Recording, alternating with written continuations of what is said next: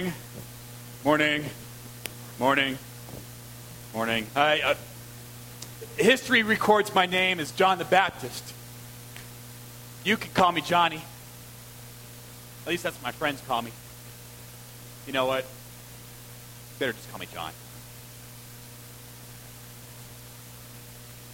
Got some good clothes on. Got camel's hair to wear. If you want to know what wearing camel's hair feels like, buy 100 Brillo pads, sew them together, put it on. Enjoy. Part of my diet is eating locusts and wild honey. My friends call me intense. I don't think they meant it as a compliment. When I was born, I knew what I was going to do.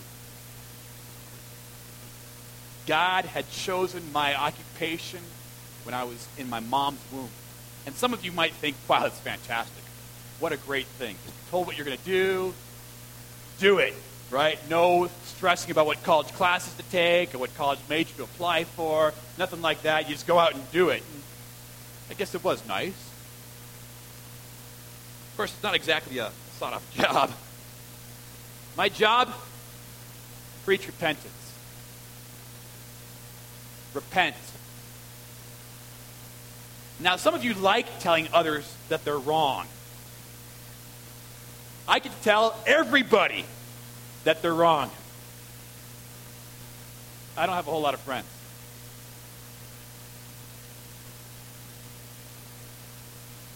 I can tell you, you're a sinner. John, you're a sinner. Henry, sinner. Larry, you're a sinner. Topper, oh, good Lord. Repent. Repent. The kingdom of heaven is near. It's hard to tell people to repent. Because when things are going well, you don't think you actually need to repent. And when things are going poorly, then you want God to repent. It's a hard message. No one really likes to hear it. I'm telling you this day. Repent. It's my job. I say it and get people ready so that you're ready for the Savior. Because the Savior, Jesus, is coming. And to get ready, you got to be humble. Because the only way you'll be ready for a Savior is to recognize that you need one. And so please, repent. I was there. I was there when he came the first time. Jesus, he's my cousin. But he lived in a different town, quite a ways away, actually, and so I never saw him that much growing up. He lived up in Nazareth, right by the Sea of Galilee. I was down south in the hill country, they call it. Fairly close to the Jordan River. Not too long of a walk. And I was there in the Jordan River baptizing. Preaching repentance. People would come, and I'd dunk them right in that Jordan River. And I was lifting this one lady up, and I lifted her up in the water, and I looked up, and there on the hillside, just on the banks of the river, was Jesus, my cousin. And I hadn't seen him for a very long time, but I knew him right away. I knew who he was, and I said to everyone present, "Behold the Lamb of God who takes away the sin of the world." They all knew what I meant. Because every year, we take a lamb, an innocent, pure white lamb, and we'd slit its throat. We'd take the blood of that lamb, and we'd pour it in the altar area. The blood of Christ would cover over our sin. The blood of that lamb would pay for our sin for that 1 year, and next year we'd do it all over again. But this lamb, this Jesus, he'd be sacrificed once and for all. Behold the Lamb of God who takes away the sin of the world. He walked down the slopes, and he got in the water, and he said, "Will you baptize me?" Huh. My Jesus, my Savior. He said, "Will you baptize me?" It's kind of like Bill Gates asking you for help to work on his computer, whatever that is. I said, "Jesus, no, I need to be baptized by you." No, it's good to do it this way. Because when Jesus entered that water, he was reenacting the people of Israel.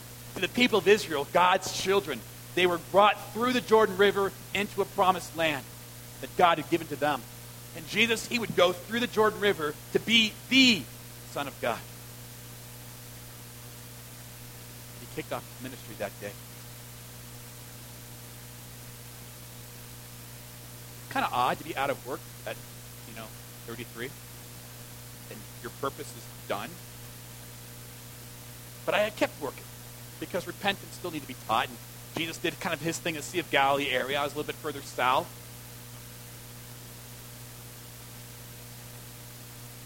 But I kept on going. I persevered because when I brought Jesus out of the water, I heard the voice of God. And God said, "This is my Son whom I love." It was as if my life's work was just validated in that moment.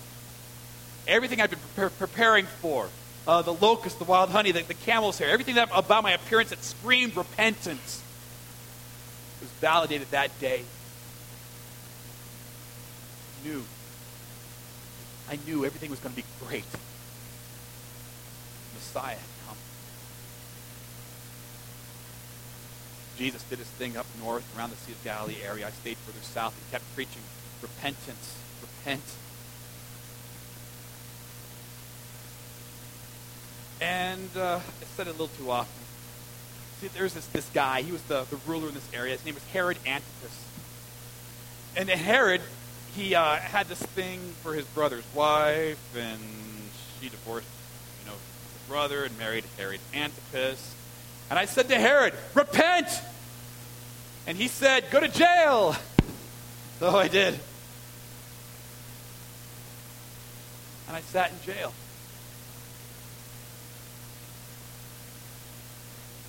For a long time.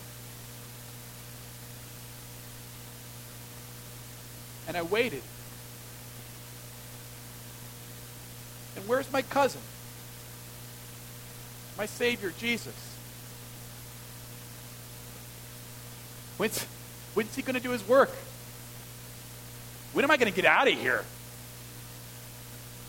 When will he make his victory over sin and death and evil complete? When? Give my life this work. My life. I'm wearing camel's hair.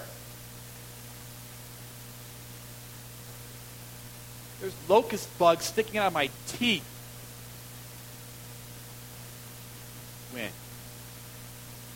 How long, Lord? How long? I had some friends. I didn't have many, but I had some. And I sent them to Jesus. I sent them and said to Jesus, I said, ask him this question. Are you the one who was to come? Or should we expect someone else? Ask him that. A couple weeks later, a friend came back. He said this. Go back and report to John what you've seen and heard. The blind receive sight. The lame walk. Those with leprosy are cured. The deaf hear, the dead are raised, and good news is preached to the poor. I knew what he was saying. He was saying Isaiah. Isaiah said those very same words in anticipation of Messiah. And when you saw someone do all those things, you knew Messiah, the Savior, was in your presence. And then Jesus added this. Blessed are those who do not fall away on account of me.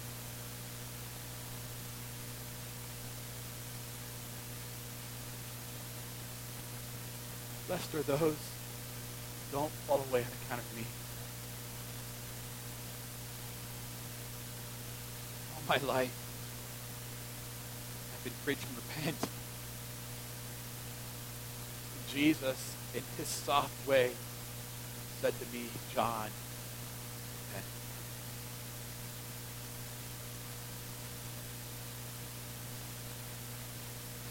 See, Jesus, the Lamb of God, who takes away the sin of the world, came so he could be my Savior. See, I wanted to make Jesus in my image. I wanted to make Jesus the Savior I wanted. The guy who comes and validates everything I do and then gets me out of this cell hole.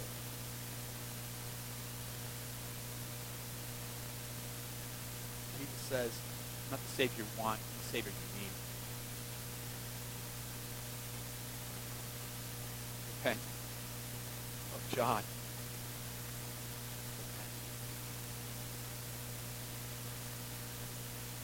So I did. Got on my cell floor. I said, Lord Jesus, forgive me.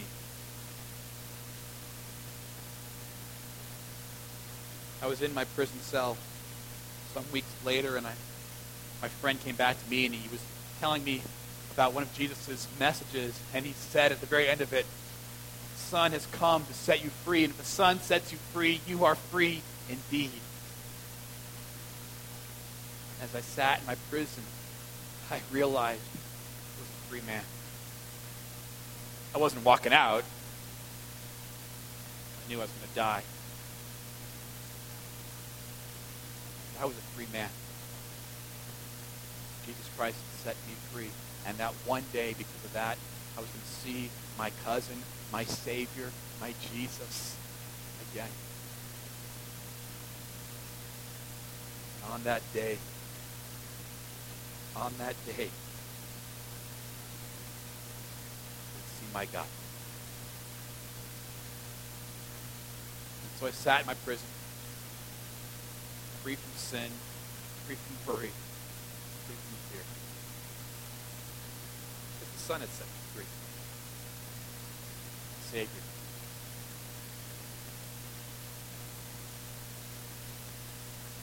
Friends, you can call me John. You still want to. I want you to receive that gift too. And to be ready to open that present. Repent. Repent. No more excuses. Repent. Put the drink down. Push yourself away from the computer. Let go of your pride.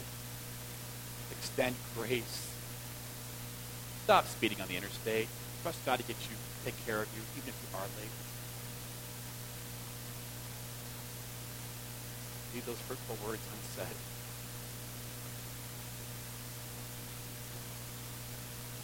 Repent. My friend, the kingdom of heaven really is near. Amen.